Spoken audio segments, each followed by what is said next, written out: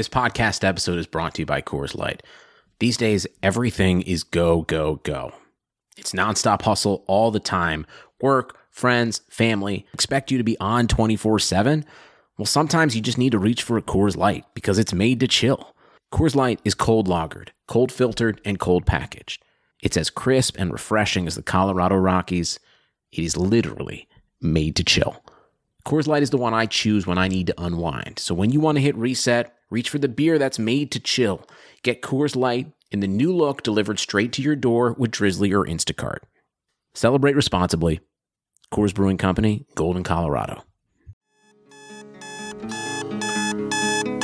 Cannot play with him. Cannot win with him. Cannot coach with him. Can't do it. You play to win the game. I mean, listen, we talking about practice. Not a game, not a game, not a game. We talking about practice. Down goes Frazier. Down goes Frazier. Touchdown! You are now locked in to the Clock Dodgers podcast. Clock Dodgers Podcast. Welcome to the Clock Dodgers podcast. I am your host, Neil. With me today, we have no Adam. He couldn't make it today. That's okay, though, because we got Josh late on a school night. What up, Josh? Hey, how's it going? Good, man. Good. Feels like it's been a long time since we talked. It's been a long time, man. Gotta know the dust off. That's all good, though. Even though we don't have Adam, we do have a third person, someone who we tried to schedule on the show during the fantasy season, but, schedules never matched up. It happened. That's okay, because actually this gentleman specializes in Dynasty and Devy League, so this is actually where the magic happens for him. I'd like to welcome to the show Ray. What's up, Ray? Man, is this the Clock Dodgers podcast? Am I actually on this joint, man? You actually are, man. You made it, Ray. Welcome. Oh, dude, I can't believe my 2020 is starting off like this, man. Let's get it. Hey, we're excited about it. For anyone who may not know, Ray is a Devy writer, ranker, host of the Destination Devy podcast. He's over at DLF. Like I said, during the season, we were trying to make this happen. It just didn't happen for whatever the reason is, but it couldn't be. Hey, 2020, maybe it was meant to happen this way. So before we get into the actual, football stuff and everything, I do want to just talk about you for a little bit, Ray. Nothing too personal. Don't worry. Nothing too crazy. But I did see, man, I talked to you on Twitter. You got some recent promotions. Seems like everything's popping over there in your life. What's going on, man? Yeah. Man, I'm living, man. I'm blessed, even outside of this fantasy football thing, right? It's a proxy for a game that we all enjoy and love, man. But, I just had the birth of my second son back in October. So that's kind of dope, trying to just juggle two kids, a wife, and my own job, and then doing fantasy football and trying to have my own personal life. You know what I'm saying? So it's been a hectic year, but I'm blessed. I'm fortunate, man. And a lot of good things have happened for me, but it has not come without hard work and sacrifice and all of that other stuff that comes along with it. So, yeah, man, the promotions and stuff, they're cool, and I appreciate it, but shit, the grind doesn't stop, man. It's just, I'm just getting started, man. I'm nowhere near where I want to be and where I think I can take this thing. So with the help of good people and making good relationships, I think a lot of people, they don't understand having good relationships with folks like you guys is a big part of it. If you got people rooting for you, they're not hating on you, man. They want to see you shine. They appreciate it. It really does go a long way. So, I really appreciate you guys having me on, and life is good, man. It's beautiful. Absolutely. And we talked about, back when you did have, the birth of your child, I said congratulations then, but of course, gotta do it on air too, man. And that's, of course, bigger than anything else that's been going on in your life. So that is dope. But as far as I was telling Josh earlier, I feel like every year, it feels like at least in the fantasy community on Twitter, that there's someone that kind of explodes onto the scene. Not that you haven't been putting in the work before all this, but it feels like it's someone's year every year, kind of. I remember a few years back, I was Elliot Chris was doing really well. I feel like he just exploded. I feel like this is your year, man, or last year, this year, kind of, blending in. I feel like, everyone's, I see you getting, tons of messages, tons of comments. Everyone's listening to the podcast. You're getting these promotions. Sometimes, when good people put in good work, it just kind of all clicks at once and you kind of see it happen. It's kind of cool to see it happen. You know what I mean? Yeah, man. And, again, it's the grind, and was it my year? Is it my year? Hell yeah, it is. I put in the work. It is, absolutely. I'm grinding. I'm doing my thing. But I say that with the most grateful and humble heart there is, because I don't take any of this for granted, man. Right. I just want to talk about college football. For I sure. love the game. I played college football. I just wanted to talk about college football. I never thought it would evolve to what it is now, to where I'm actually like being paid to talk about it. So couldn't be more appreciative and grateful and humbled. But yeah, I put in the work. It should be my year. It's my time, and I don't plan on letting my foot off the gas anytime soon. I'm still working hard. I'm still grinding because somebody out there wants to take me down, and That's a fact. and I'm not having it. You know. Hey, I respect that answer. And mentioning, all the hard work you're putting in, one of the big things you do is your podcast.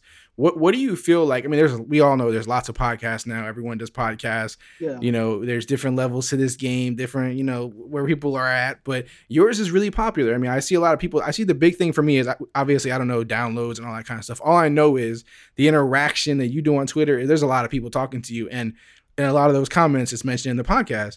And so, like, what do you feel? Because I feel like it's better if you say it than we say it.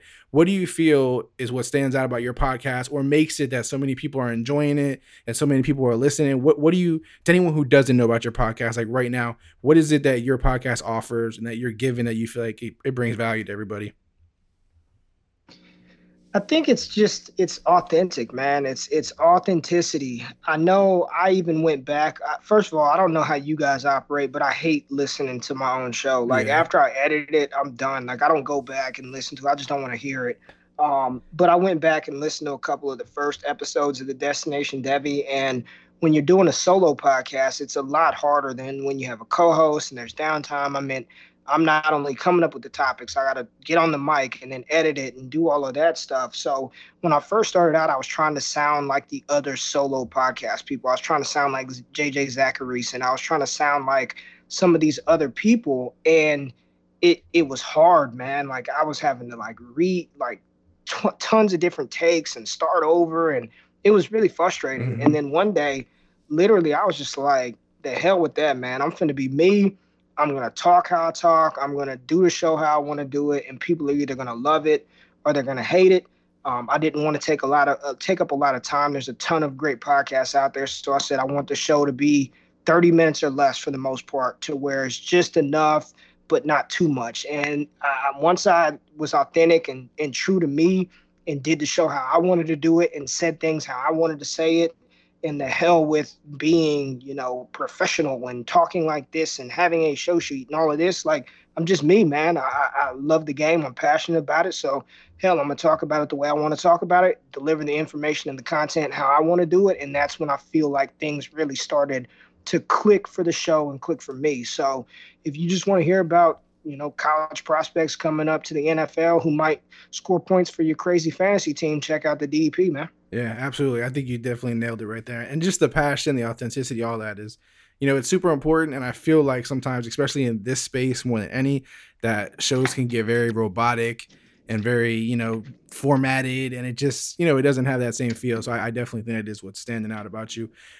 Really quick, too, before we get into breaking down players and these college guys and all this kind of stuff, I think it's also important to know kind of like what's your process. I see you mention it a lot, that, you're obviously super super dived into the college game and then you watch the film and you're doing all that kind of stuff. But also I see you mention, mixing analytics in and kind of, taking from this guy, taking from that guy and seeing what's important to focus on. So what's your idea as far as when you're looking at these college guys or even just in fantasy in general, like the process that you're going through with the film, the analytics, all that kind of stuff?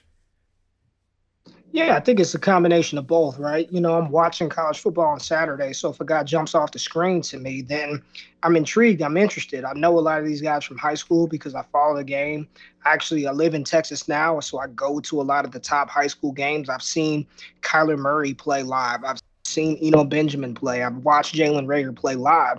So I've got an idea of who these kids are. So as far as scouting for fantasy football purposes, yeah, I look at the film. Like if you jump off the screen, I want to know who you are. And then I start diving into some of the numbers. Does this guy have the requisite size? Does he have the speed to compete at the next level? And that's where the analytics comes into play. I want to know just where they line up and historically amongst other position players. And I think that's where the best of both worlds come in. I'm not just strictly film. I'm not just strictly analytics. When I go to the fight, man, I want to have my full arsenal of weapons, right? Like, Yeah. I want it all. So I kind of pay attention to film, the analytics, put it all together. I don't have some fancy model that I can sell or get you to subscribe to. I mean, I'm trying to be a little more transparent with my process, but a lot of it is what I see. And then I rely on other smart people who are good with spreadsheets to provide the data and then kind of put it together and try to build that thing up. Yeah, no, I respect that. That's I take a similar approach to it. And mentioning high school football in Texas, a lot of people don't know how that goes down, man. It's crazy out there. Man, it's a different game. It's wild, man, and it's crazy. It's crazy. Yeah. It's crazy. It's an event. It's an event, man. You guys got high school stadiums that look like college and pro sometimes out there.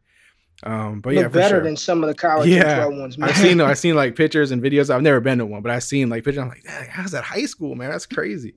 I'm in Florida where it's pretty big out here too, but at Texas, it's a different game probably. All right. Yeah. So that kind of gives everybody a background of you if they aren't already familiar with you. That's what I feel like it's important. But now I want to jump into what, the people are looking for right now, which is the news, the advice, all the different things going on. Obviously, I feel like we would be doing a disservice if we don't talk about LSU Clemson since it just happened. Since everyone in the world watched it. I seen you tweeting a lot about it. I guess, because we could sit here and do a whole episode about just this game, but to kind of get to a point, I guess that's important to people listening is what players do we care about from this game? Like, I know you do Devy, so you could talk about it from an immediate standpoint, obviously going into like the draft, but I know you're also thinking about guys who aren't going into the draft yet, but just guys that stand out from either way for you. I'm not going to, box you in there, but just guys that you feel like we should really care about in fantasy at some point or another, just from this game specifically. Well, I'll save the 2022 prospects for another show, right? Because that's not helping the people listening to this. But right away, man, I've never and I've been watching college football for a long time. I've never seen something like what Joe Burrow just did this season. I mean, it literally today, walking into work, I'm just thinking 60 touchdown passes. That's high school video game numbers. Yeah. That's you know what I'm saying? Like, that's unreal. That's Madden on rookie type numbers.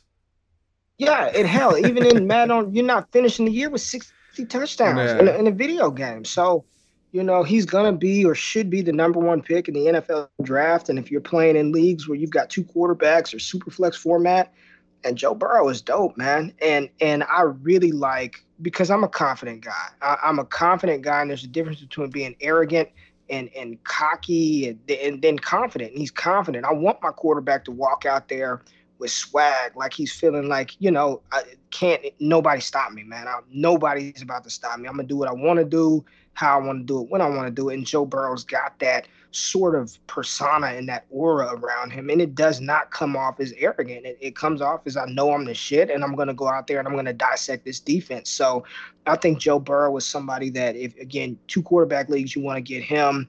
The running back, Clyde Edwards-Helaire, I know he's a short guy, but man, he just got juice, agility, can catch the ball out of the backfield. He's somebody that, especially with a couple of these guys going back to school, you're going to want to get Clyde Edwards-Helaire. I'm a big fan of his game, and shout out to him, because coming into the season, I wrote the dude off. I was like, by week 5, the true freshman John Emery Jr. is going to take his spot, but CEH is awesome.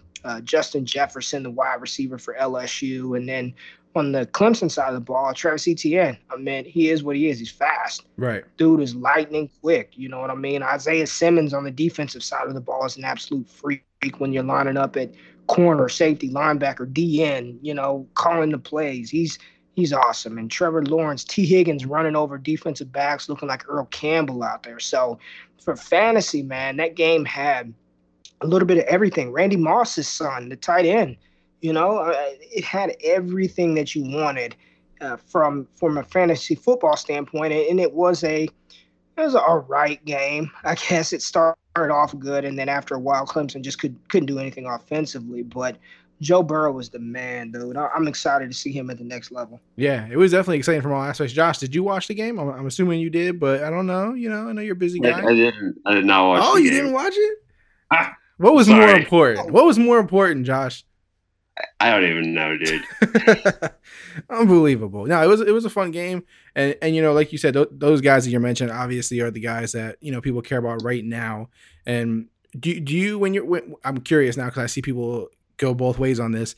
When you're talking about college players, do you put a lot of stock into where they go, or do you not care as much about that and more about just the talent?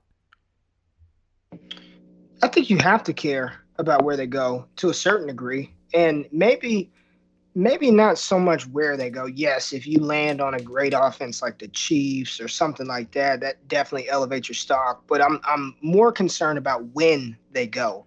If they're drafted relatively high with good draft capital, first round, second round, third round, then that yields for opportunity. If you're picked high, there is an investment in said player and ownership, and the head coach is going to get said player on the field as quickly as possible. And in fantasy football, opportunity yields points. And I'm more concerned about when they go than where they go, because if I believe in the talent, DeAndre Swift, if he lands in Miami, I really don't care. Like, I want him. He's Right, good. He's right. dope. He's going to be good. And would it be better if he went to Kansas City? Sure, but I'm still betting on that talent. But there are some players where I'd be a little more landing spot dependent, but I'm more draft capital. I want to invest in the guys that I think that are actually going to get a shot to play. Yeah. And I asked that too because I know last season, like I'm sure Josh, like like when AJ Brown got drafted, a lot of people kind of didn't like it. They were like, he went to the Titans, they got Corey Davis, they got Mariota, he's not been, that great. They're a heavy running offense. And people I feel like they knocked him. I could be wrong, but I feel like wasn't he downgraded a little bit for going to the Titans? Like didn't some people kind of sour on him? He went from being like the wide receiver one in the class to being a late first round pick. Yeah. Yep. And so now look at him, right? Now everyone's like, damn. So it's like, I guess, it's important to put credit into where they go and then obviously not write guys off or knock them too much for where they go. At some point, I feel like you got to probably balance it out with, okay, but I still know this guy is really good, right? So it's an interesting, it's one of those fun variables. I made that mistake. You I did? made that mistake last year with A.J. Brown. I mean, I saw Tennessee and Marcus Mariota, and I was just like, he was still a first-round pick for me in Dynasty rookie drafts. But, I mean, I don't even want to say this. I took Noah Fant over him, Oh. And it's a tight end premium league, so they do get double the points that a receiver gets. But still, if I can go back, there's no way in hell I'm letting him fall to the – he went 12th. Like Josh just said, he went 12th. So – I wouldn't do that again. And I learned from that mistake. And by and large, I'm going to bet on the talent over the situation. Yeah, definitely. I think, if I'm not mistaken, I might have went Debo before A.J. Brown last year also in a draft. I could be wrong, but I think I did. I feel like that probably happened a lot. That doesn't look so bad. Yeah. I mean, A.J. Brown took off, but Debo's good. Yeah. Debo's good, though. Yeah, it wasn't too bad, I guess. But it did look a little – at the end of the season, it was looking a little rough for me. But, yeah, it happens. So that was a really fun game. It's going to be cool to see how this plays out. Also, LSU's O coordinator went to the Panthers, right? Yep. That's going to be big, right? How do you think that's going to translate? Just fine, or? I think it's going to be awesome. Yeah. I think it's going to be an awesome fit. And I think they're going to draft a quarterback high. I mean, you got to understand, they got a new owner, they got a new head coach, and they got a new offensive coordinator. Name an organization in business that gets a new vice president, a new president, a new manager, a new director, and they don't make changes. Right. You know what I'm saying? Yeah. They're going to make changes. And what does that look like? Do they have enough? With Cincinnati fans would probably kill me listening to this. Would Cincy trade out of the one spot? Does Carolina move up a couple of spots and get to him? Do they wait for Herbert? I don't know, but I know they're walking out of 2020 with a quarterback. I can almost guarantee Joe Brady did not leave Baton Rouge, Louisiana. And let me tell you, Joe Brady is 30 years old. My man gets a fade. Like, if you've never seen his haircut, he's going to the barbershop. Baton Rouge is a good place to be for, and I don't know if he's single or married, but it's a good place to be. All right. So for him to leave Baton Rouge and go to North Carolina, wherever the Panthers, where is it? Charlotte? I don't even know where they are. he's not going to work with Kyle Allen. I can assure you of that. So they're getting a quarterback, and that's a dope spot with CMC, DJ Moore, Curtis Samuel, Ian Thomas. It's gonna be nice, man.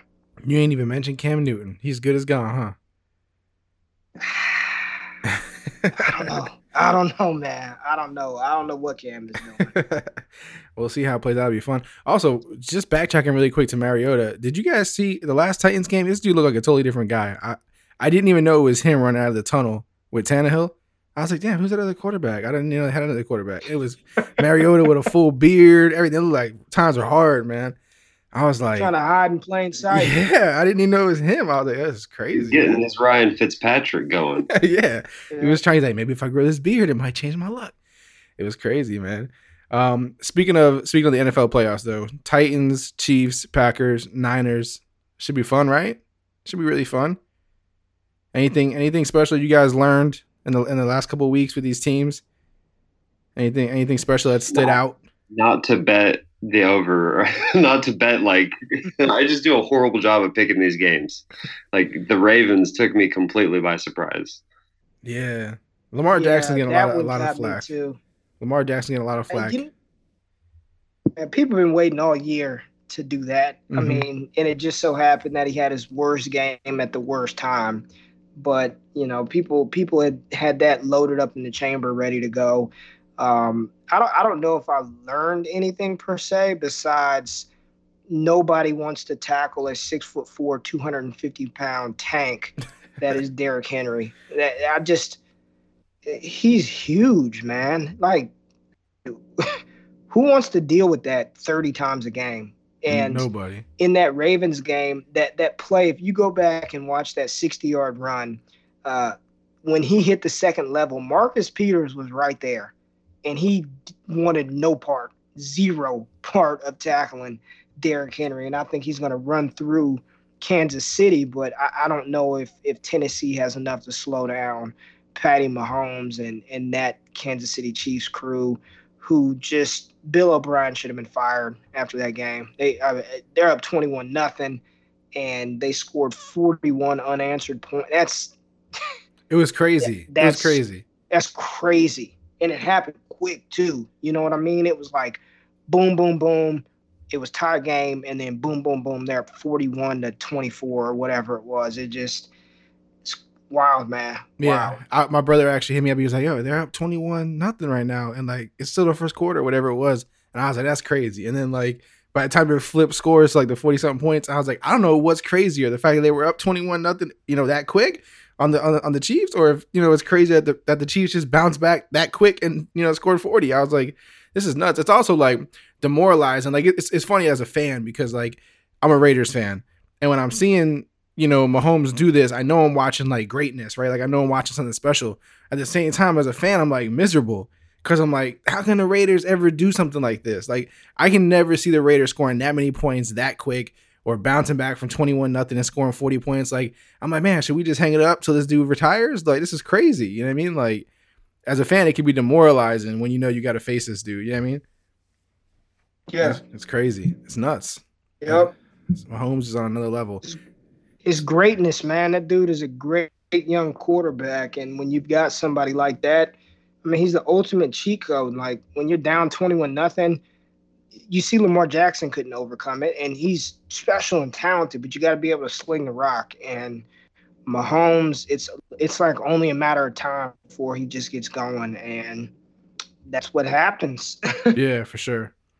All right, before we get into some of the other segments and stuff that we do, I did want to ask you, I know we talked about the coaches a little bit, the new coaches. How much do we care about the new coaches as far as a fantasy aspect? Like, do you care a lot about it, Ray? Is it something you put a lot of stock into as far as, who these guys are that are calling plays, as far as it affecting in a positive or a negative, guys like CMC and the wide receivers and the quarterbacks that they might add, like you said. I mean, do you worry about it a lot? And in one way or the other, or do you not put as much stock into it as far as it affecting from a fantasy aspect?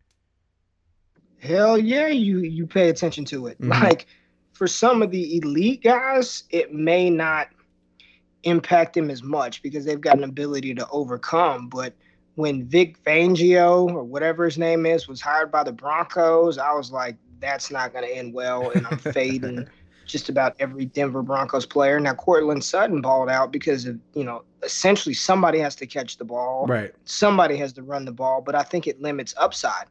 Yeah, I think the players who are good, they still have a safe floor, but if you fall into an offense like, that the offensive coordinator, his tendency is just to run the ball. Well, look what happened in Minnesota. They got two of their wide receivers at the top, within the top 10 highest paid in the NFL, and they catch a couple of balls a game because all they want to do is run the damn ball. So you have to pay attention to coaching changes, what their philosophies are.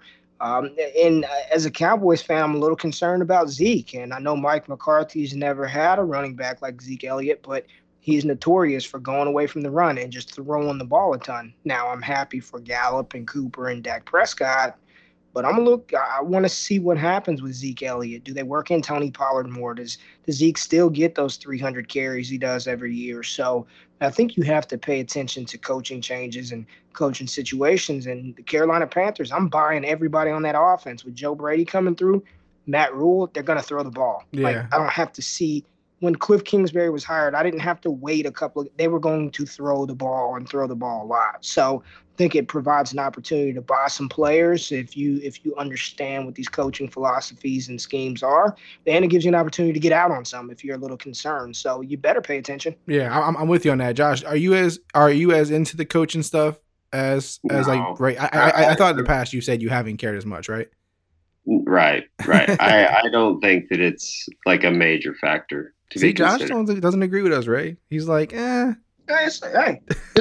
That's all right. I hope to get in the league with Josh, and then we could draft a couple of these players. And but I mean, that's the thing, and that's what makes this game so just diverse and intriguing, because you'll have two viewpoints or different polar opposites, and that's what makes fantasy football fun, and that's what causes the parity in these leagues. And there's nothing wrong with differing opinions, even if the other opinion is wrong. It's okay. It's all good. See, I get into that stuff, like, as far as like I've seen a big topic on Twitter recently with the whole momentum conversation. I get into those variables like coaching, momentum, leadership. Like, I feel like it's important when you say like a guy like Joe Burrow, you're like, his confidence and the way he carries himself, his swag. Like, I feel like that matters, and I know like that's disgusting to some people, right? Like, they're like, get out of here, man. Like, that doesn't make any sense. But I feel like it does matter, and I feel like it plays a big part in like the fact that everyone was shitting on Deshaun Watson when he was coming out. But I feel like if you knew the mentality he had and the way he carried himself and the way he led, like, it just didn't feel like, well, how are you so quick to knock this dude? You know what I mean? Like, it's just, I feel like it's important. But then other people are like, yeah, that's disgusting. Like, that means nothing at all with this whole game. You know what I mean? So I enjoy those variables while I understand other people are trying to get rid of them. You know what I mean? So I just think it's an interesting combo. I think it really helps when the player is good, right? Like, when you're Deshaun Watson and you're good. Now, if you're just some scrub on the bench or man, and you're pumped up and I got a lot of confidence, but you don't really have the talent, then no. But man, I've seen it firsthand. I work in college athletics. I've worked with college athletics for the past 10 years of my life. And I've been around some very talented kids who have done some very good things. And one trait that I've noticed in each of them is they had that confidence. They had that, like, I know I'm legit. Like, and they really were. And they all had opportunities to play at the next level. So, is it something that you just hold at the forefront of your evaluation process and say, this kid tries really hard, he has a lot of confidence? No. Right. But when you're looking at an elite player like a Joe Burrow, and you look at everything that he does well, and you just say, oh yeah, and he feels like he can go out there and like Justin Herbert, like, he's just quiet. I don't know, man. It's you just like to see some stuff out of some players, right? You really see it on basketball. Like, them dudes know you can't stop me. When James Harden is out there, like, I don't care what you do, I'm finna drop dimes on you. I'm bombing it from three. Like, you know what I'm saying? Like, you just know it when you see it, man. Yeah, and like, again, I get crazy with it. Like, it could be, to me, as much of a difference between Derek Carr throwing a ball short on fourth down or Deshaun Watson doing something amazing and getting the first down. Like, I don't know how much of that is talent, How much of that is the variables of I can do this because I think I believe in myself that much and I'm a leader and I want to be great. And the other guy doesn't believe in himself as much or whatever the case may be. You know what I mean?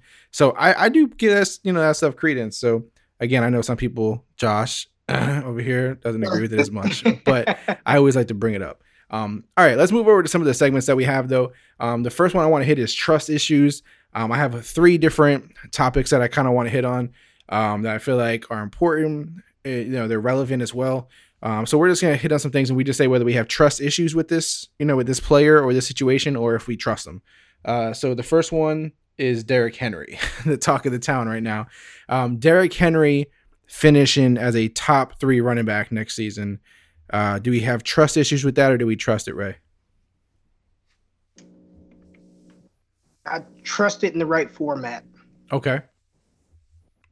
So has it got to be like points per carry or? Yeah, if you're in a points per carry or a half point PPR league, then I trust it. If it's a full point PPR league, I think he finishes a little bit outside of the top 3. Okay, that's fair. Yeah, so, and you always see in PPR, guys sneaking into that area, into that upper top 10 range where you're like, I didn't see that happening, So PPR definitely changes a lot. Josh, do you think you trust it or you got trust issues with that? I mean, just looking at that number, 3, it seems like predicting that is sort of optimistic for anybody. But if you just look at what Derrick Henry's season was and think, well, could he do this or better? They only ran the 10th most run plays. So I feel like, that's definitely sustainable. He was number 1 in carries because he's the only person getting carries in that offense, really. But, he also only had the 13th most weighted opportunities. So he's not being put in the red zone as much as, 12 other running backs at least. And the game script didn't run super favorable. So I feel like this was not a season that was maxed out on efficiency. Right. So there's a chance that even if he produces less in a certain area, that he gets more end zone opportunities. Or just, they could easily run as much or more. He could have just more trips to the red zone. The Titans offense could get better. They could have an easier schedule. I think Derrick Henry could meet or exceed what he did this year. Yeah, I trust it. I know a lot of people want to see him fall, man. A lot of people are like, this is your chance to sell. So who's out? Because Christian McCaffrey's in, right? Right. We can pretty much agree he's in. Saquon Barkley, he's in. Yeah, that is. So then you got Joe Mixon, you've got Alvin Kamara, you've got Ezekiel Elliott.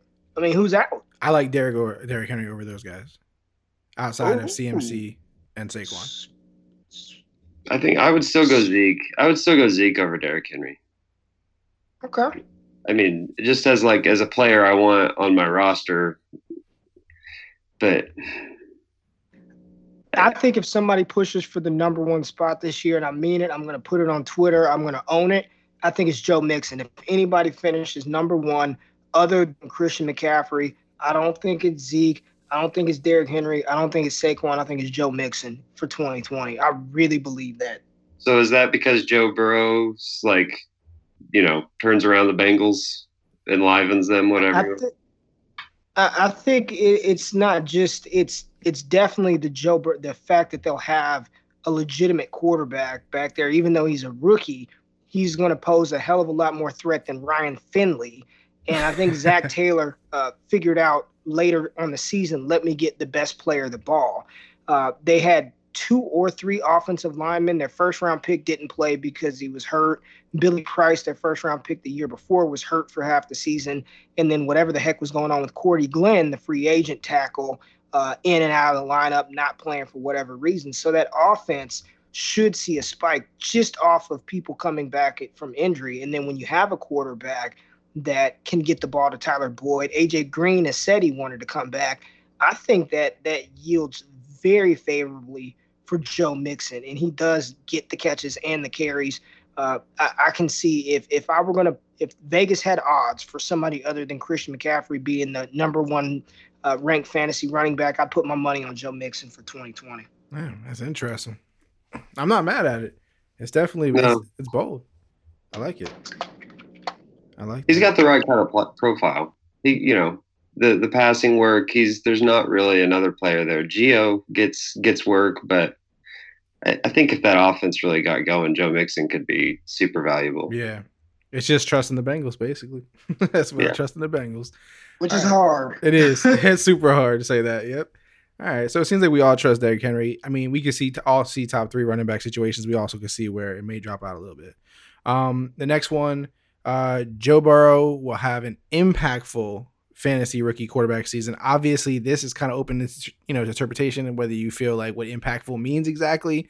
But if you just feel like he will be a guy that impact wise, he can be a starter on your team and win games for you. It doesn't mean he's going to carry the whole season for you or be a top 10 guy, but just impactful period as a fantasy rookie quarterback. Have a good season. Trust or trust issues, Ray? Why'd you ask me this one first? Gotta put you, you're the man here, man. I trust. I think I want to hear your guys' explanations first before I give mine. Okay, Josh, you want to go first? Well, I mean, I think he's going 101, right? So he's going to play 11 or 12 games. He's going to impact people. It might be negative and it might be positive, but there's going to be an impact. I don't know, man. It's so like I just said, this is the thing with the Bengals, man. It's just hard. The whole AJ Green thing. Like, what was going on there? Like, I just don't know, man. Like, I just want to see this team functioning properly. You know what I mean? Like, I want to feel good about who's running the team and who's calling the plays, and I just want to feel good. And like, as soon as I feel that happening and see it happening, then I feel better about him. But like, if we have to guess, like, how he fares compared to other rookie quarterbacks of recent, like, is there a fair assessment that we feel like he can at least do that well? Like, can he have a Gardner Minshew like effect? Do we feel good about that? I think he's really good. We joke, but it's not a joke. The Cincinnati situation historically has been a little bit of a mess since Carson Palmer. But I think I really believe now. Last night, and Josh, I know you didn't watch it, but there was talk out there saying he's the best quarterback prospect since Andrew Luck. Wow. But Luck did it for a number of years, right? Luck didn't surprise us. No, we knew we knew Andrew Luck was going to be that guy. I don't know if I'm there with him, but I do think I think he's going to be a really good quarterback for a long time. And one of the things I really like about him is he can move, man. His pocket presence. If he needs to get out and scramble, he can do that as well. I like him better than Drew Lock. I like him better than Daniel Jones. I would take him over Kyler Murray. So I'm excited about him. It's just the Bengals, right? But they have pieces. That's the thing. They legitimately have a decent core. Walking into Cincinnati, he's got a better offensive situation than the Arizona Cardinals had with Kyler Murray. The line is better. The weapons around him are better. It's just, we got to see the Bengals put it together. Please just put it somehow, do it right. Ray, is there any? I got trust. Is there any question that he's your number one in the Superflex rookie draft? Hands down? Or is there people you're putting above him? No, not hands down. Okay. I like Tua. That's what I was curious. And I've said it before. Tua is my personal quarterback one. I don't think he's going to go one, but he's my personal quarterback one. So, I know the hip injury. I know. But what I've seen from Tua for 2.5 years of football in the SEC, it was, I know it's not 60 touchdown special, but man, it just, from the time he stepped on the field, it was different. You knew he was good. So I'm not going to say consensus because there may be somebody out there who wants to over Burrow. But for me, if I'm playing it safe, I would take Joe Burrow first in Superflex. Interesting. And this is actually a perfect transition because the last trust issue that I had was Tua's health in the NFL. Trust or trust issues? It sounds like you trust it. I do trust it. Okay. I think I do trust it. And if and I'm not, but if I were an NFL franchise taking him, I don't care what he does at the combine. There's reports that he's going to be able to throw and work out. I don't care how he looks over the summer. 2020 is a redshirt season for him. He wouldn't play.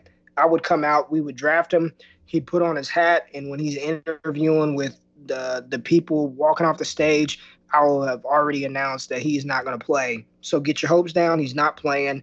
We're going to sit him. We're going to fully rehab him, get him all the way healthy, and he'll be ready to roll for the 2021 NFL season. But I trust it, man. Modern medicine is different. You know, a lot of people said that Jalen Smith was never going to be able to run again because his drop foot, that devastating knee injury he had in the bowl game. And he's been a very good linebacker in the NFL. Just got a mega contract. Now, this year he didn't play as well because he got heavier. But I just think it's different, man. And until I see him not be able to do it, it's a risk that I personally am willing to take. And I think an NFL franchise is going to take that risk too. And if they feel comfortable enough to draft him top 10 in the NFL draft, then I'm not going to stray away from him. Now, if he falls 4 or 5 rounds after his medicals, then yeah, no thank you. But I just don't foresee that happening. Yeah, and that's the beauty of guys who play in Devy, who play in Dynasty, who have that. So not everyone even that plays in those have the patience, but like drafting him this year in a rookie draft is going to be interesting, right? Because like you said, many people are going to go into it like he's not going to play this year at all, possibly. And if that's the case, you know you're drafting with your early pick a guy who might not even play and affect your team at all this year. So it's like you're still wanting him though because you're thinking ahead. You know what I mean? Yep. And that's the fun of those kind of style of leagues. So it's gonna be interesting. I'm drafting him. I've got the 102 in my home league. I got a whole bunch of picks in that draft. And you're drafting him. But I'm drafting taking him 102. Yeah, no problem. And then he'll just sit. Even if he doesn't play, I'm fine. But I don't want to miss out on what he could become because I'm afraid that he won't give me production in 2020. Gotcha. That's interesting. That says a lot though. So we'll see how it plays out. Listen, man. Let me tell y'all something, man. I'm from Las Vegas. I grew up in Las Vegas, Nevada. So I'm a gambler. I will risk it. And in this game, I feel like I can make enough moves. I'm savvy enough to be able to overcome the production of one quarterback, man. But I'm all for the risk reward. I think the reward on Tua far outweighs the risk. In my situation, I feel like that. Yeah, that's an important part. I'll tell you this, something I'm kind of coming to believe more and more in Dynasty is that it's not about the moves where you like lose a nickel, lose a quarter. It's all about the moves where you make $1. Like that. I just think that's where it's at. There's so much uncertainty, so much chaos, so many things change. It's all about the moves where you make $1 and don't sweat the, no production in 2020. Don't sweat the small stuff. It's a great point. Yeah. I mean, AJ Brown, I was sweating the small stuff and I missed out because I just wanted to get a nickel, a dime, and I missed out on who everybody was high on even before the 2019 draft started because he was so good as a sophomore. And being freaked out over Tennessee, I mean, I wish I can go back and redo that one. So I agree, Josh, 100%. Yeah. Josh could use some help, man. So hopefully you're taking notes, Josh. Every league you're in with me, you got a problem on your hands, man. Oh, yeah. Big time. Even though Josh runs some janky-ass leagues, man. Around some. Neil is upset. Neil's upset about the 6 seed being over points and not records. Listen, I'm not upset about it. This guy's got. Listen, he created a league. It's got you're winning 15 games a week and shit. It's crazy. It don't even make sense. I don't get it. You get a win if you're above the average. It's crazy. That's it. It's ridiculous. No, it's all janky, man. It's janky.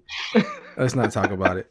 Let's move on. I want to do this segment. I'm gonna list 3 guys and we're gonna pick the one that we feel most confident in for that scenario. So let's put us in a startup dynasty league, right? Startup dynasty. We don't know anything else other than that fact. It could be. I guess it doesn't matter should we do this as a super flex or just a regular league? What do you think, Josh? Let's go super flex. Okay, so super flex startup dynasty league. I'm gonna list players and we're all gonna pick one in each scenario. So the first one is drafting one. So we're going to go Joe Burrow, Ryan Tannehill, or Josh Allen. We're starting up this league, super flex league. Who are we going with? I think this is an interesting question. Ray, do you want to go first or should I put it on Josh? Go ahead, Josh. He's the host. All right, Josh. I'm courteous to. Go ahead, Josh. I think I think you got to go Josh Allen first because he has shown that he has plenty of upside, plenty of fantasy value, and like we just already know so much about him. He has a job. I think there's just too much there to risk Joe Burrow, and I don't know very much about Joe Burrow at this point. Like when Ray says he's a mover, I want to know if is he a Russell Wilson mover? Is he a Kyler Murray? Like, does he evade or does he actually get rushing yards? See, I hate to agree with Josh, but I'm going Josh Allen here too. So I'm curious if Ray goes a different way, and I got to go with the guy. I mean, he was throwing 80-yard bombs to fullbacks. If we're talking about confidence, who more than Josh Allen has it, right? I mean, come on. Josh Allen has the confidence. It's very clear. His team isn't even that great, and he still makes things happen. He makes things happen with his legs. He can make the passes. I feel like that offense will only continue to grow. He'll only continue to get better in it. You know, Tannehill's been amazing, but, you know, he's slightly older. We don't really know exactly how that's going to play out. But, I mean, I'm happy for the guy, and I wouldn't be mad at having him, you know. And then, you know, I'm curious, Ray. Where are you going, man? Well, we're 3 for 3 because I'm going Josh Allen as well. I'm a big Josh Allen fan. And, you know, he's got that floor every game. You know, he's going to give you 50 rushing yards. He was a lot better this year with his, you know, the turnover rate. I think he is. I was actually at the game when he shredded Dallas. He's good. And their best receiving weapon is John Brown. Wait until he actually gets some legitimate weapons. I like Josh Allen and I prefer, even though I do Devy, even though I love these college guys, I really, unless I truly, truly believe they're elite or they've got that special something, give me the young player whom I've already seen produce at the NFL level. I am a risker. I like to gamble, but I'm not stupid. So in this question, the only way I would take Joe Burrow if I was in a situation where I knew I'd be able to flip him for way more. But if I'm starting my team in a dynasty startup, I would go with Josh Allen. Nice. Even with a little John Brown slander mixed in there. I like it. No, I get you. I know what you mean. He's not an electric wide receiver to you. Some people. Ray, how mobile is Burrow? He's very mobile. He's if I had to compare him to somebody, I think he's more mobile than he'd be like a better version of Ryan Tannehill. I think that's actually a good comp. He's not Josh Allen, but I think he's going to run surprisingly fast at the combine, and it's how he moves in the pocket. And again, Josh, these are some of the high-end comps they were saying. His pocket presence was that of Tom Brady. Now, damn, I will not go that far, but it is amazing how he can just sense pressure, get out of the way. They were calling design runs for this dude, man. I mean, legit drop back. Now he's running it. He's a hell of a lot more athletic than if you just look at him than what you would think. He's good. Does he catch a lot of flack for like throwing motion? That's just something I hate to hear. Nothing. I haven't heard anything of the sorts about him. None of that stuff. That's what's crazy. I'm waiting for. I guarantee you, like, just mark my words. What you're going to hear about him more than anything, for people trying to nitpick, is his attitude. Like, he's too cocky. I'm telling you, that's what you're going to hear about the kid. Really? Same crap they gave Baker Mayfield. Yeah.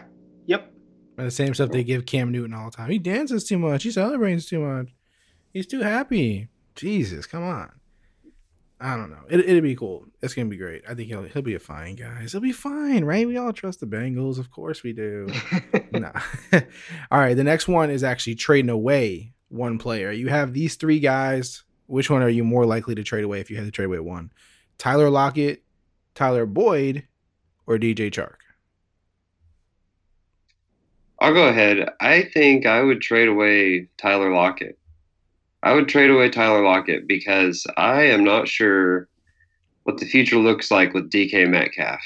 And, I think we did learn that Tyler Boyd is not a number one wide receiver this year. He had some good weeks. I think he's a very good player, but I think we learned something about Tyler Boyd. Like, his ceiling is not unlimited.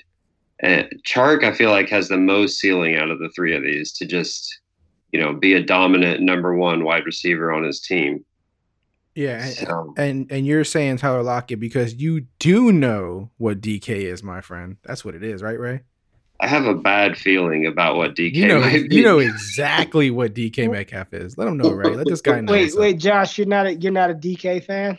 I'm not anti DK. I didn't draft any of him, but I'm glad to see him doing well. You're saying you want to trade Tyler Lockett because you know exactly how good DK Metcalf is. Stop lying. I'm afraid he might be very good. Let this guy know what's up, Ray. Let him know how good DK is. Yeah, I'm trading away Tyler Lockett easy. I want Tyler Boyd, back-to-back 1,000-yard seasons with again Ryan Finley and Andy Dalton. I think his situation gets better with Joe Burrow back there. I want DJ Chark. I like Tyler Lockett, but Tyler Lockett to me was a fraud wide receiver one all the time in Seattle. I think he's a very good wide receiver, but there's a big difference when I look at DK Metcalf and I look at Tyler Lockett. And for all the slack that DK all the flack that he caught in the pre-draft process, he looks like he's just a budding star in the making. When you're that big and that fast and you have a Hall of Fame quarterback throwing you the ball, that's the guy I want. I want the 6'4", 230-pound monster who can run a 4.3 40 opposed to the 5'9", 5'10", 190-pound kind of gadget speedster, good wide receiver for sure. But I would trade away Tyler Lockett. I am all aboard the DK train. I thought he would be good. I didn't think he would produce like this early on. I mean, it looks like he, for as excited as people are about A.J. Brown, let people go pay that price for Brown. I would much rather, at cost, go try to acquire DK Metcalf. Yeah, I actually agree with you guys on that. No wide receiver on this list has been more disrespected last season than Tyler Boyd, right? I mean, let's have Finley thrown in. Finley. We can only knock him so much. I mean, damn, Finley and the Bengals offense. Man, I remember having a conversation. I don't remember if it was about DK or somebody else, but Fusu Vu told me that there are just a lot of very successful wide receivers in the NFL that have 3 to 5 routes that they run. And so some of these criticisms of DK Metcalf and his lack of, branches on the route tree, it might not really matter. And then you hear what Kyle Shanahan said about wide receivers in the last week. And it's just so maybe DK Metcalf is actually the way. Yeah, how much do route trees matter now? That's the question, right? You're speaking my language, dude. I posted something on Twitter the other day. I really don't give a shit about the route running. And first of all, watching film in itself is subjective, right? We can watch the same play and all three of us see something different. But watching route running is even more subjective than that, because half of the people evaluating these routes don't truly even understand what true route concepts are and how they should be run. What are we looking at? Who plants their leg in the ground the hardest and breaks down the line the fastest? It doesn't. When you get to the NFL, they're going to teach you leverage. They're going to teach you how to work schemes. They're going to teach you the routes that they want you to run. And there are plenty of wide receivers who only run a couple of routes and do a couple of things, but they do it better than everybody else, and they are just fine. You do not have to be Devontae Adams or DeAndre Hopkins. And those guys each year in their NFL career have gotten better and better and better at route running. So to think that because who ran good routes last year, really good routes, was Riley Ridley. He ran great routes, and look at what that's gotten him. So I just think that's one of the most overrated subjective traits that I really do not care about when I'm looking at NFL draft wide receiver prospects. If you can do it and you're elite, great. But even if you can't, I'm not tanking you down the field because you don't run crisp routes. I just don't care. Yeah. 3 things kind of blew that up for me this year too. Obviously the DK thing, right? We've seen how everyone was hating on him. Well, not everyone, but a lot of people were hating on him, saying he was limited, right? And he showed that didn't matter. Then like Josh just mentioned, Shanahan talking about, watching guys route trees in college is basically pointless. And then, like I said, I'm a Raider fan, so I kind of go back to these guys a lot. But Hunter Renfrow, I remember early in the season, even in the preseason, there was something that came out. I forget if it was something on video or that I read, but it was something about the way he was running routes was actually like bothering Gruden because Gruden didn't like the way he was doing them. And then he was struggling because he was trying to adapt to whatever they were asking him to do. And then at some point they said, you know what, just do whatever you do. Like whatever it is you do, it obviously works. Just do it. Ignore everything we've said. And after that, he kind of, started having a lot of success. So I feel like if they're telling this guy to stop listening to what they're doing and just do whatever he's been successful at, and it's worked, and then it actually played out in the NFL positive for him. And then you got DK, you got Shanahan, all these things, like it kind of blew up the whole route running thing for me. And you guys know I had to go to 100 run for a reference. I just had to find a way to fit that in. So, but yeah, it just kind of blew it up for me, man. I'm like, now they're telling this guy don't even listen to what they're saying. Like, just let him do what he does. Like, I don't know. Yep. It's an interesting thing to look at. All right. The next one, Josh, you hit us with the next two, man. Hit us with the next two. Okay. So Ray, I don't know anything about this. So this is all for you. You had to trade one guy away in a Devy. Okay. So like someone whose value is probably about as high as it's going to get might go down from here. Jerry Jeudy, Justin Jefferson, Tyler Johnson. Who do you want out on? I would say Tyler Johnson because I don't even think his value is high right now. But for argument's sake, I'll go Jerry Jeudy. For the sake of the conversation.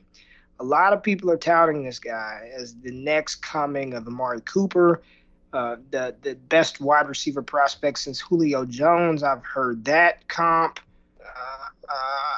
I like Jerry Jeudy a lot, but I'm not going that far. So if somebody's willing to pay me top draft capital for Jerry Jeudy, I've long called Justin Jefferson discount version of Jerry Jeudy. He is just as talented to me.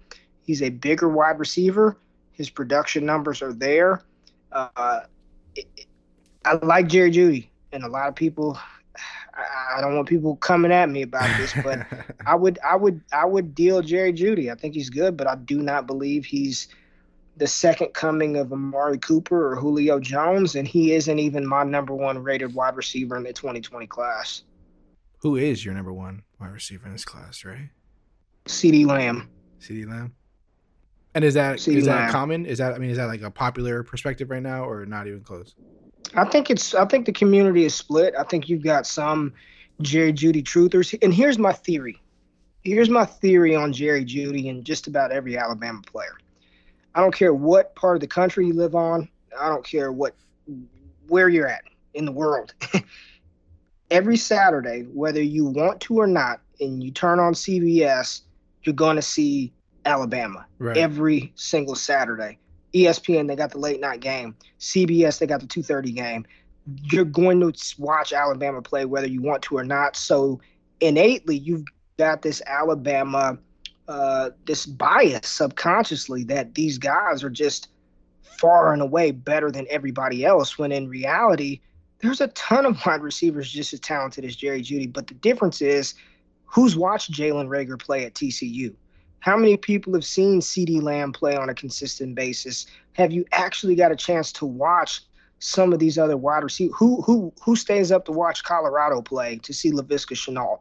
You know what I mean? Right. But hell or high water, you are going to see Alabama whether you want to or not. So you get these guys ingrained in your head for 2-3 years, and then by that point in time, you can't.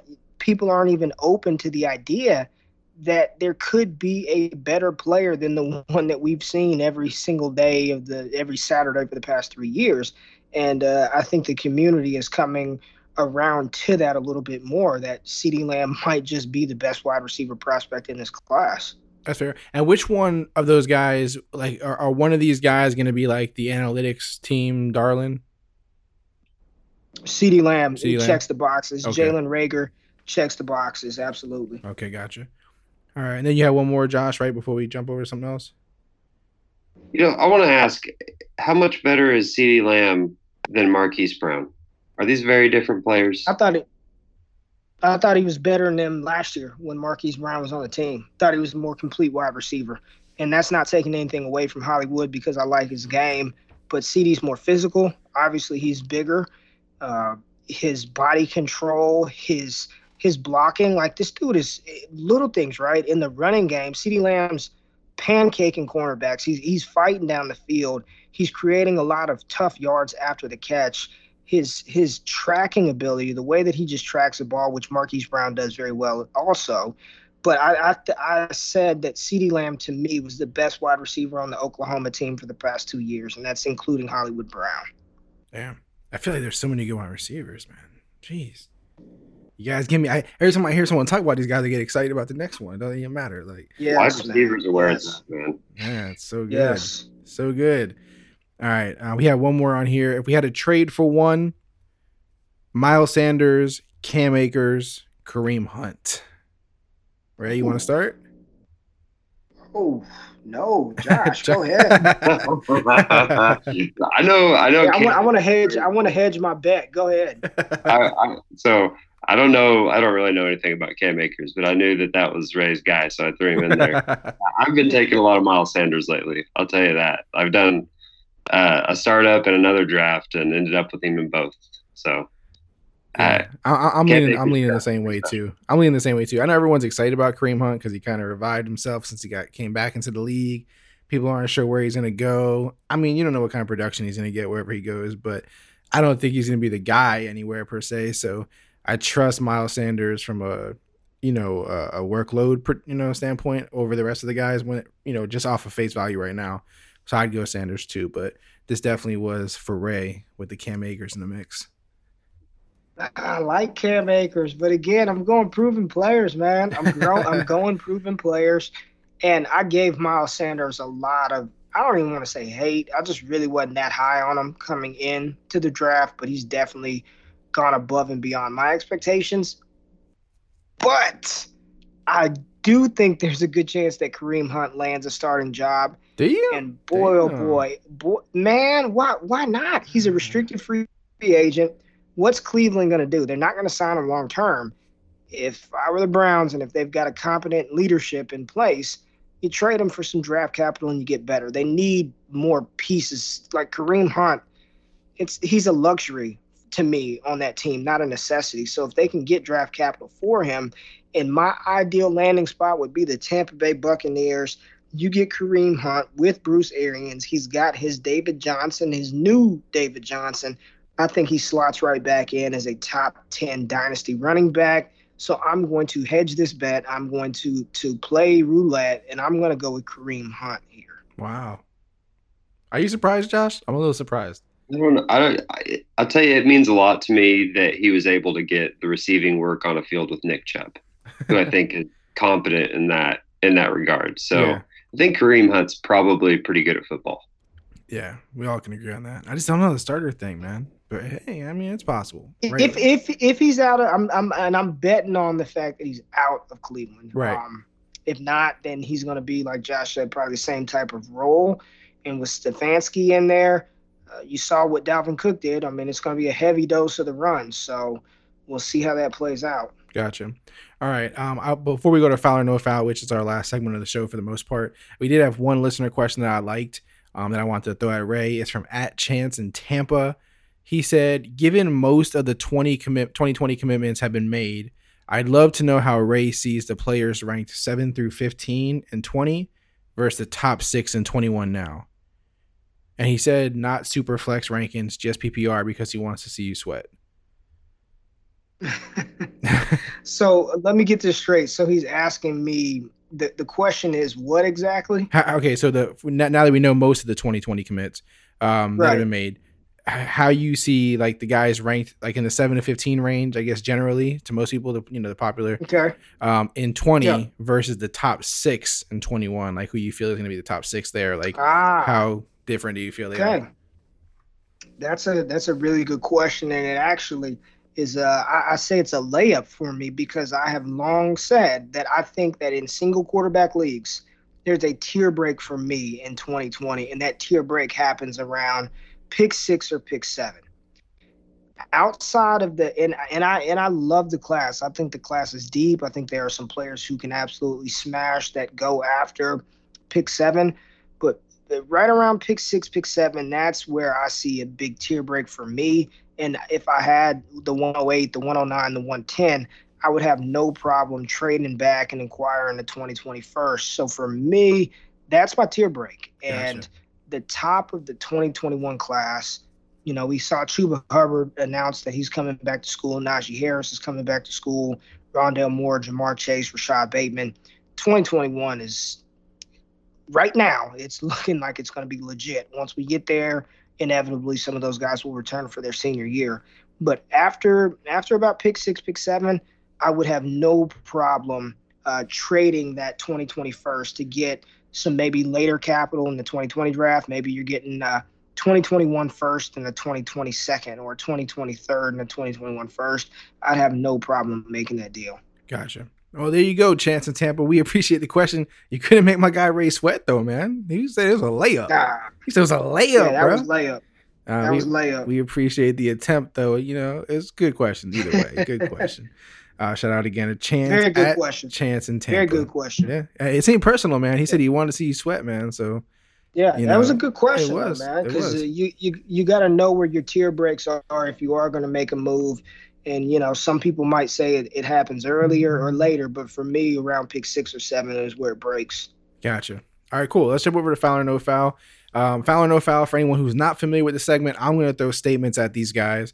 And if they agree with the statement, if they think it's all good, it sounds kosher to them, there's no foul in the statement. If they do not agree with what's being said, then there's a foul on it. So we'll start. We only got a few of these, so we can run through them. You don't got to spend too much time on them.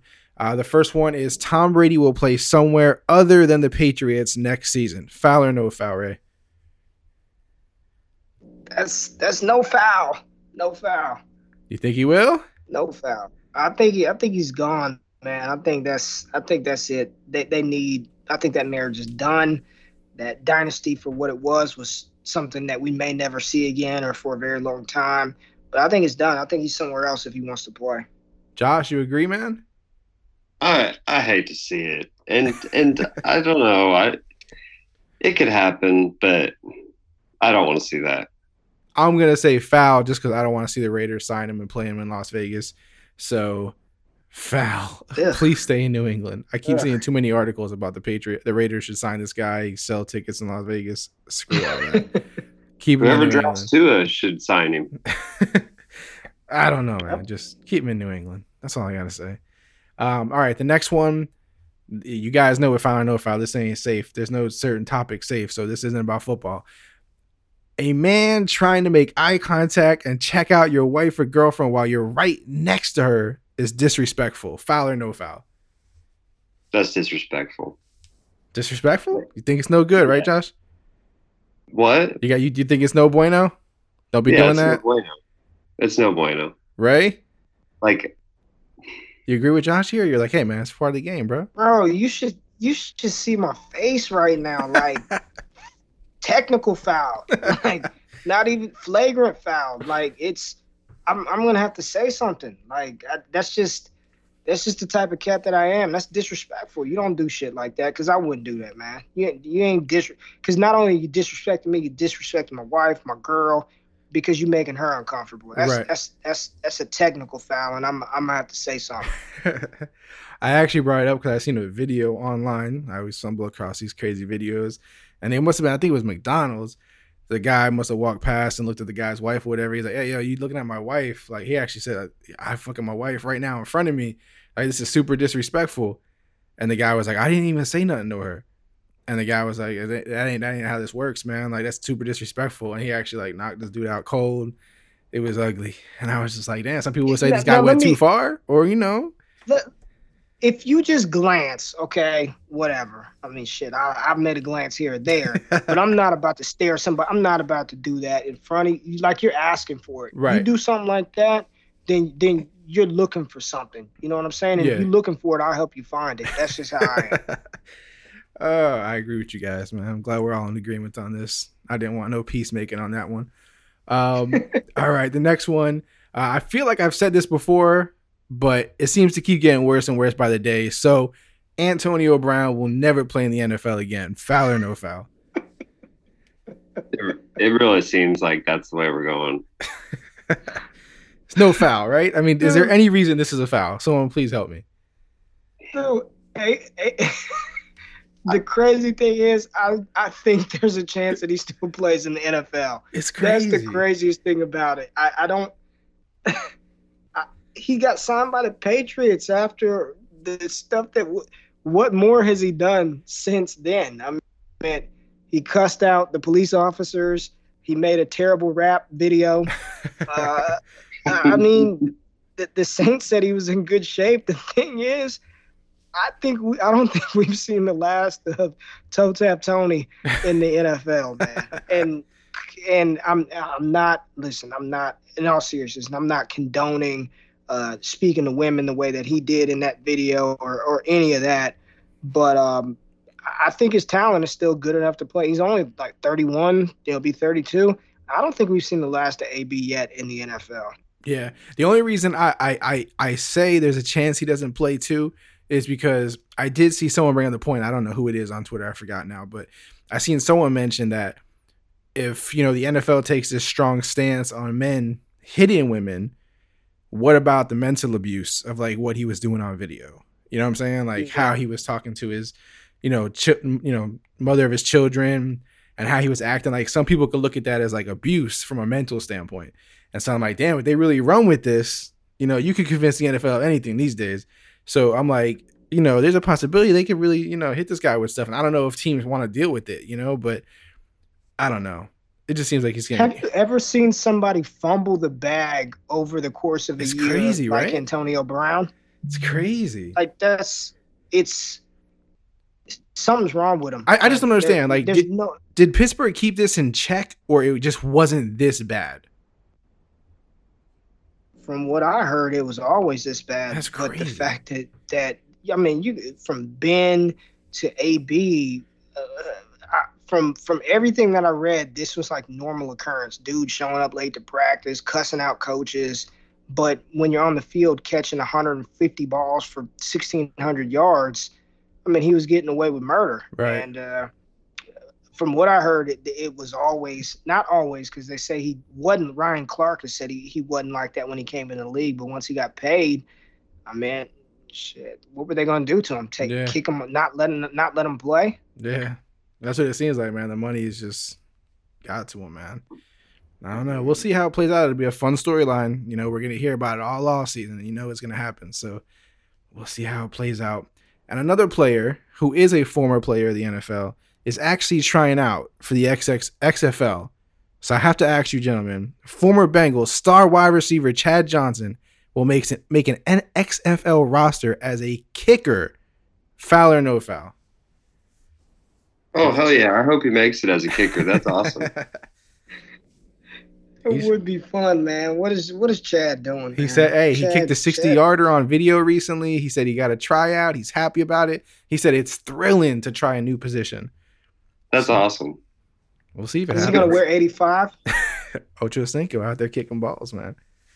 Yeah, should I ask Ocho Cinco? Or should we've ever seen. It'd be awesome. Yeah, I like it. I like it too. We're going to all say no foul just because we want to see it happen.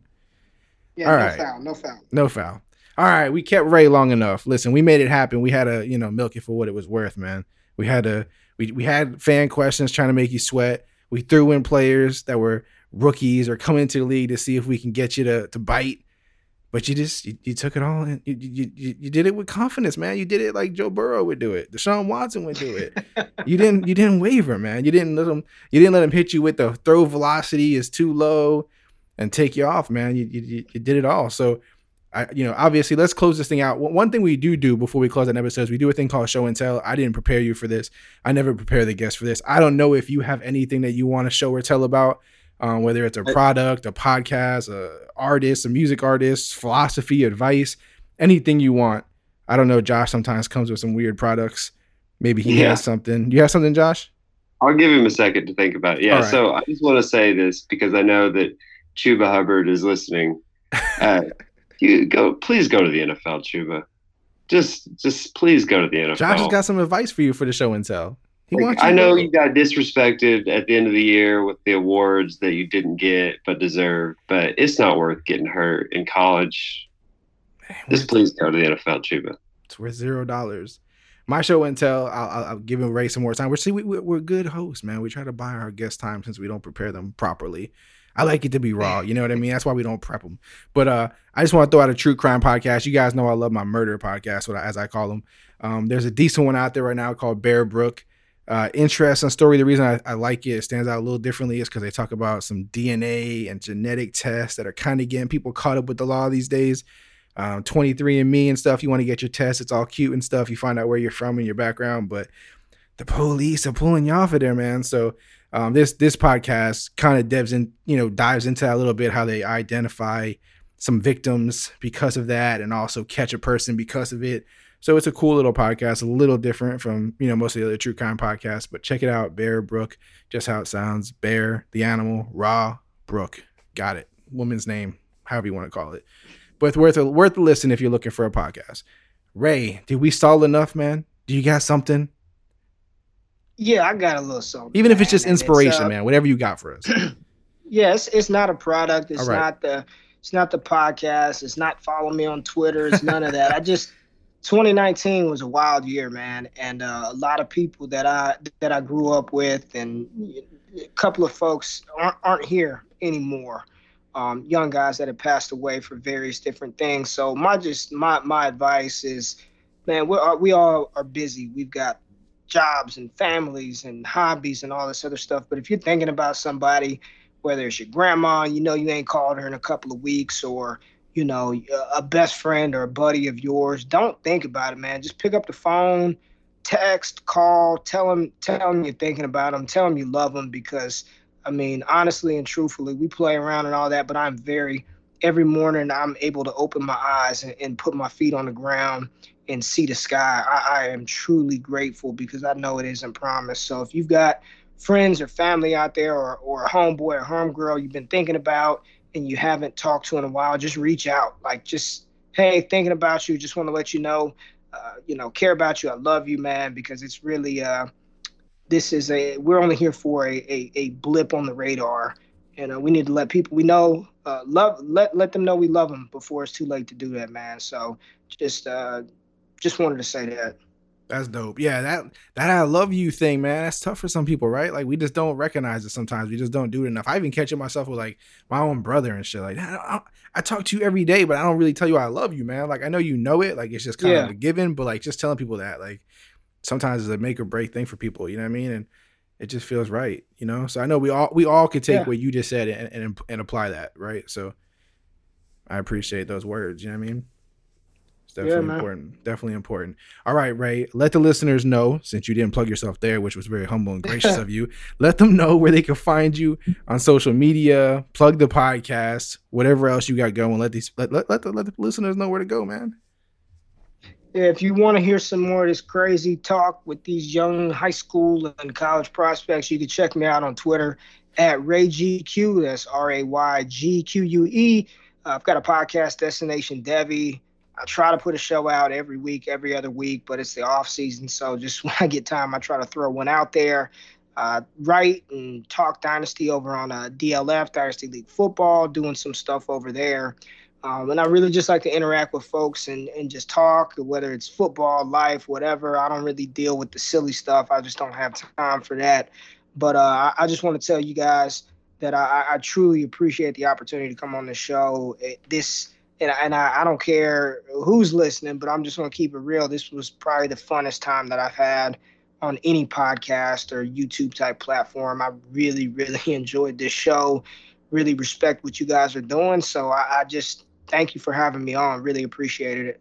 No, man, we really appreciate this. We appreciate those words, man. I mean, that means a lot to us. And we appreciate you taking your time and coming on here. Like I said, I'm glad that we were able to stay persistent and make this happen for both of us. And I think it is important for anyone who doesn't follow Ray to go follow him. If he's not one of those guys who doesn't talk to you, right? Like, has a bunch of followers. He puts out a bunch of shit and then doesn't say nothing to you. No, it's not Ray. Ray will interact with you, talk to you. You need to know you. he ain't gonna debate with you too much, right? He gonna block you if you get nasty. But other than that, because he made that his 2020 resolution of sorts that you got to go if it gets too negative. But yeah, man, Ray's awesome. So, and everything he does, the podcast is all great. Like he said in the beginning of this show, call back to that, authentic, real, and just a good dude, man. So go check out Ray and support everything he does. Josh, you guys can follow Josh if you want. He ain't as great. No, I'm just kidding. Follow Josh at JC Crocker. Josh, I mean, are you gonna have off-season content or no? Yeah. I need to write something. What you gonna do, man? What you gonna do? You got anything in mind yet? I mean, probably just some dynasty buy sell type stuff to get started with. Player Profiler is where they can find it, right? As always. Yeah.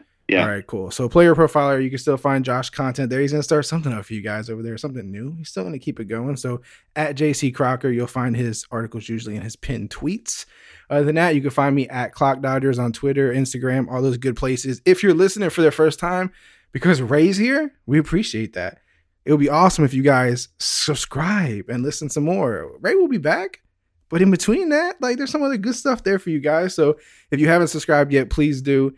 Please slap that subscribe button, leave a review, tell a friend about us. Whatever you could do, it means more to us than anything you can imagine. And we're super grateful for every little piece of love, support y'all give us. That's it for today. Clock Dodgers, as always, be kind, be great, keep dodging.